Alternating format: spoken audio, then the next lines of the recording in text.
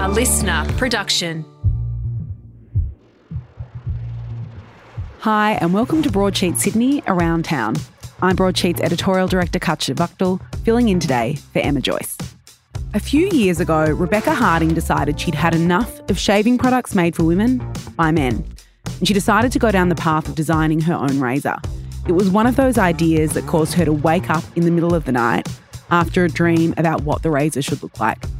She then joined with beauty writer and brand expert Ingrid Kesa not long afterwards, and 3 years later the pair have launched their business, Louis. Ingrid and Rebecca are with us in the studio today. So apparently this business all started with a stolen razor. Is that correct, Beck? That is correct. I spent years stealing my boyfriend Andy's razor, and he eventually just got fed up and told me just to get off my ass and go and actually make the razor that I want. So, and what did he mean by that? Was that because, were you using his because it was easy, or because you felt there was nothing else out there? And you talked about this idea of a razor that would actually be for you, for women, and for the different ways that we shave our body hair. Yeah. I mean, it was a bit of both, but I stole his razor because I hated buying those fluoro pink plastic razors from Coles and Woolies, which we all have done and have done for years. And then secondly, because all of the female shaving products on the market just weren't doing it for me. Yeah. They were created by those big corporations that originally had male shaving at the forefront. So we were always an afterthought, and I don't think too much consideration was put into designing those razors about the way in which women shave. Ingrid, tell us a little bit about what we generally have seen in the women's razor market. And then we'll get on to Louis, which is your guys' very successful radical overhaul of women and women identifying shaving products. But Ingrid, you write about beauty. When you're not doing Louis, that's something that you're involved in the comms and you're a brand expert. So what would a women's razor product typically be? I think that the razor market has traditionally been dominated by a few key players, and they're big kind of global conglomerates that barely have moved the needle. And a lot of us grew up with the same razors that we're using now. So the razors that we started using have actually not evolved at the pace in which culture has changed. Even the marketing, the design, the way that they're positioned, it's all very kind of nostalgic and not necessarily in the best way. So these are plastic, they're pink, they're generally pink, might get a pale shade of blue. Absolutely. They're incredibly gendered, I think, in their visual language, but also the way that they speak to women doesn't resonate with current grooming practices or the way that women think about their bodies and their body hair. So we really want to kind of change those outdated naff messages. And what you were saying before, really position shaving as more of a self-care practice, because everything else in our routines is so beautiful. It's so aesthetic. It's so pleasant to use. Why hasn't shaving had the same level of thought and consideration behind it? Women and men hold and use a razor differently. 100%. Men are using it for their face largely. Of course, there are men who are using it for different parts of their body, and women are often using it not on their face. They're using it on larger sections of your body and skin. So it makes sense that there needs to be consideration around that design. Now, I don't doubt that. And again, in my research, I found that it's not that Gillette and Venus and all those brands haven't made changes to the razors that they designed for women, but they're men-led brands and they're not changing it dramatically enough. Yeah.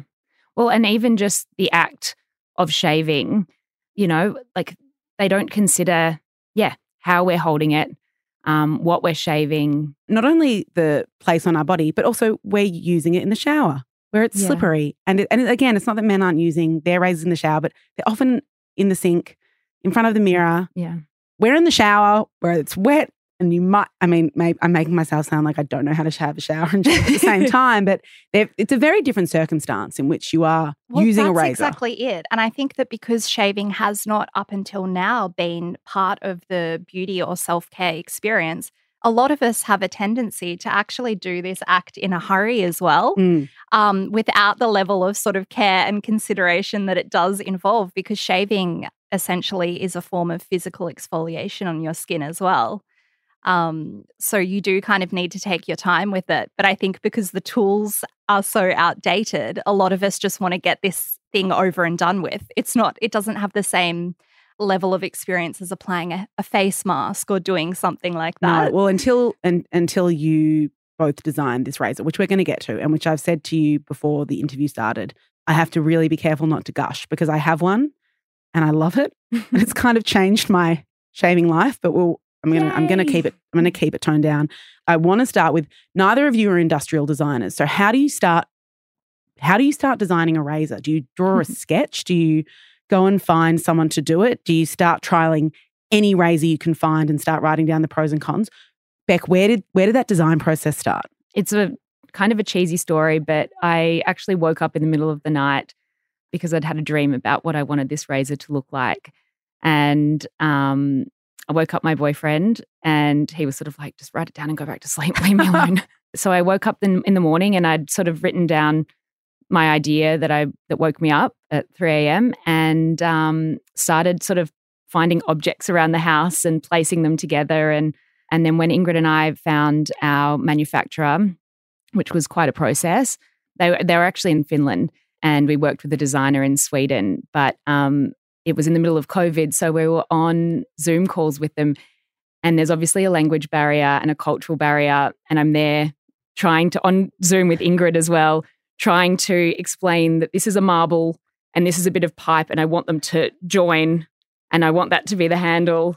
So it was a bit of a crazy process, but we got there in the end and yeah. Yeah, so Ingrid, describe this razor for us, which is, I said it in my introduction, it's kind of like a little bit of a piece of sculpture. That's also due to the weight, of course, of this thing. When you pick it up, it's quite heavy in the most beautiful way, not heavy like it's going to be a problem for you to use, just more of a, oh gosh, this feels weighty. This feels quality. Yeah, so absolutely. Can you describe it for the audience? Yeah, that was really important to us to have that weighted feel. So I think, Beck, correct me if I'm wrong, but it's 56 grams. So we really wanted it to have that luxurious kind of feel in the hand, and also having that weight.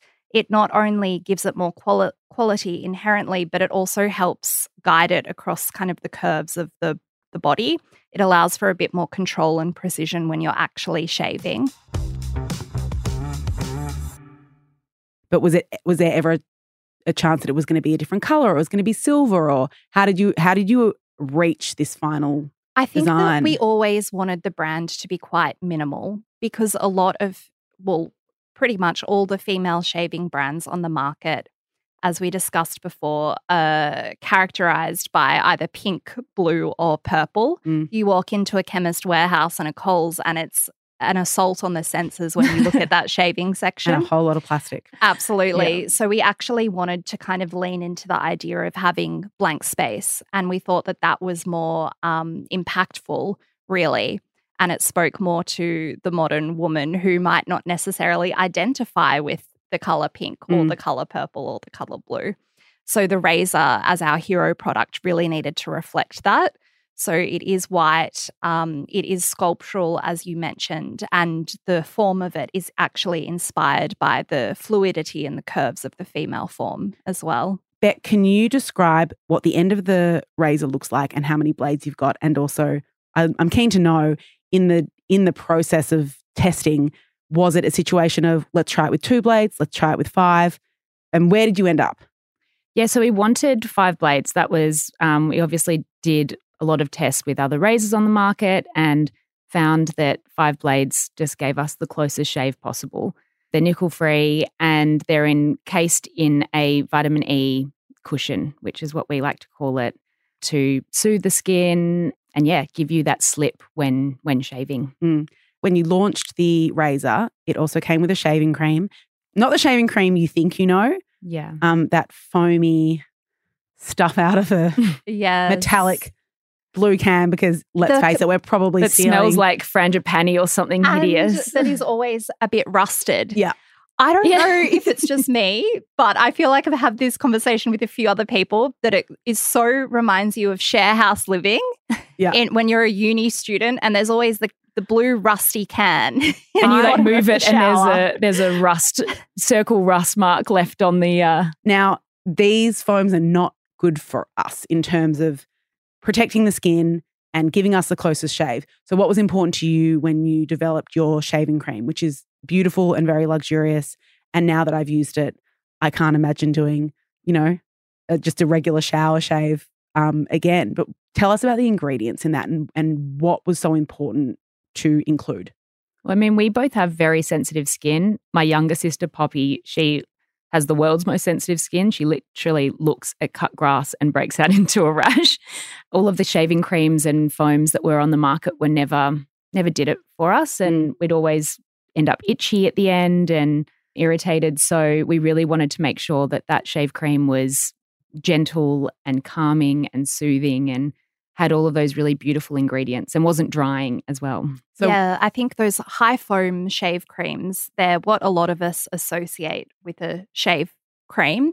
However, to get that high foam texture, there's actually a lot of ingredients in that strip the skin of natural oils. And those shave creams that we're talking about, they also contain a lot of synthetic fragrance and a lot of synthetic dye, which, as you can imagine, if you are physically exfoliating your skin and opening up those pores by shaving, it's probably not the best thing to then expose, the skin to that kind of ingredient formulation. So it was really important to us to look to skincare-inspired ingredients. We love to kind of talk about it, Beck and I, as though this idea of skinification of the body. So it's the idea of, a lot of us, which is fantastic, we are paying more attention to the skin on our faces. But what about everything from neck down? It's just as important. And I think in Australia, we don't really have a culture around body care as much as we see in countries like France, for instance. So the shave cream contains a lot of plant-based oils. We've got a beautiful combination of olive oil, sweet almond oil, macadamia oil, avocado oil, and all of these things are so beautiful and nourishing for the skin, and they really provide that kind of protective barrier when you are shaving. You've got 2 new products, which I assume when you went to the same level of detail and exasperation in trying to develop them. So I'd love to hear about what's next up. Yeah, well, I mean, it took us 3.5 years to get to market with the razor and the shave cream, and it's taken about 2.5 years to get these next 2 products ready for market. We've got a body moisturizer, which is sort of a post-shave treatment, but you can also use it when you're not shaving, and a body polish, which you use as a pre-shave treatment to exfoliate the skin and really prep it for shaving. We are really proud to say that all of our products have been formulated by female chemists here locally. So that was also really important to us to work with young women in another industry that traditionally is male dominated and create products for women. We have been so pleasantly surprised by how many young women there are in the skincare industry in terms of actually being at the forefront of creating these formulations. I think that's been really special and important for us to develop those relationships over the last few years and work with these young women who are in their early to mid-20s, and they have such knowledge about this stuff. It's really incredible. So yes, as Beck mentioned, we did get all of our formulations made in Melbourne, which was really important to us, and all of the bottles that we use are also made from recycled plastic. What's beautiful, I think, about your product, and this is where full transparency, like the gushing might begin, is it does feel like a self-care situation in that you are kind of excited to use it.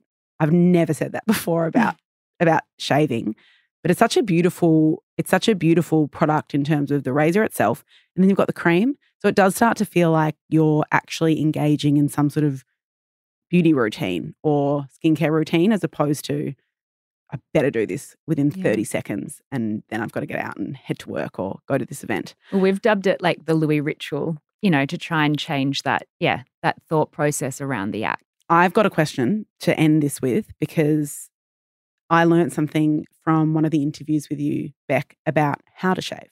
Yes. Which is that most of us shave against the grain, but that's not how you're meant to start. So can you just give us a bit of a tip on the correct way? Yeah, it sounds really strange, but we tell people to shave with the hair growth, so shave downwards and then shave against the grain.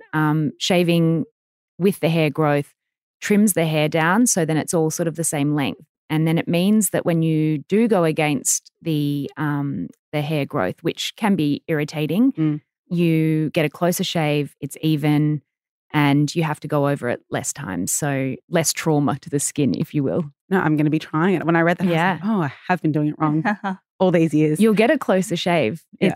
It's pretty amazing. Did that just come because you guys have now tested so much, or that was information given to you by people in the industry who said, no, this is the way to get the closer one? No, that was us shaving our legs a lot. Ingrid, where can we find Louis Body? At the moment, we're just selling on our own e-commerce site. So we're just direct to consumer at the moment. So louisbody.com. We sell all of our products on a one-off basis, and we also offer a subscription model as well to ensure that you're never without your Louis products. Well, that's great. So you're not going to find Louis at Chemist Warehouse or in the supermarket. So head to that website, even if you're not in the market for a new razor, just to have a look at the beautiful products that these two have created and poured their heart and soul into for the last few years. That's it for today. If you're enjoying the podcast, tell your friends and leave us a review. And to make sure you don't miss any episodes, subscribe or follow us wherever you're listening now.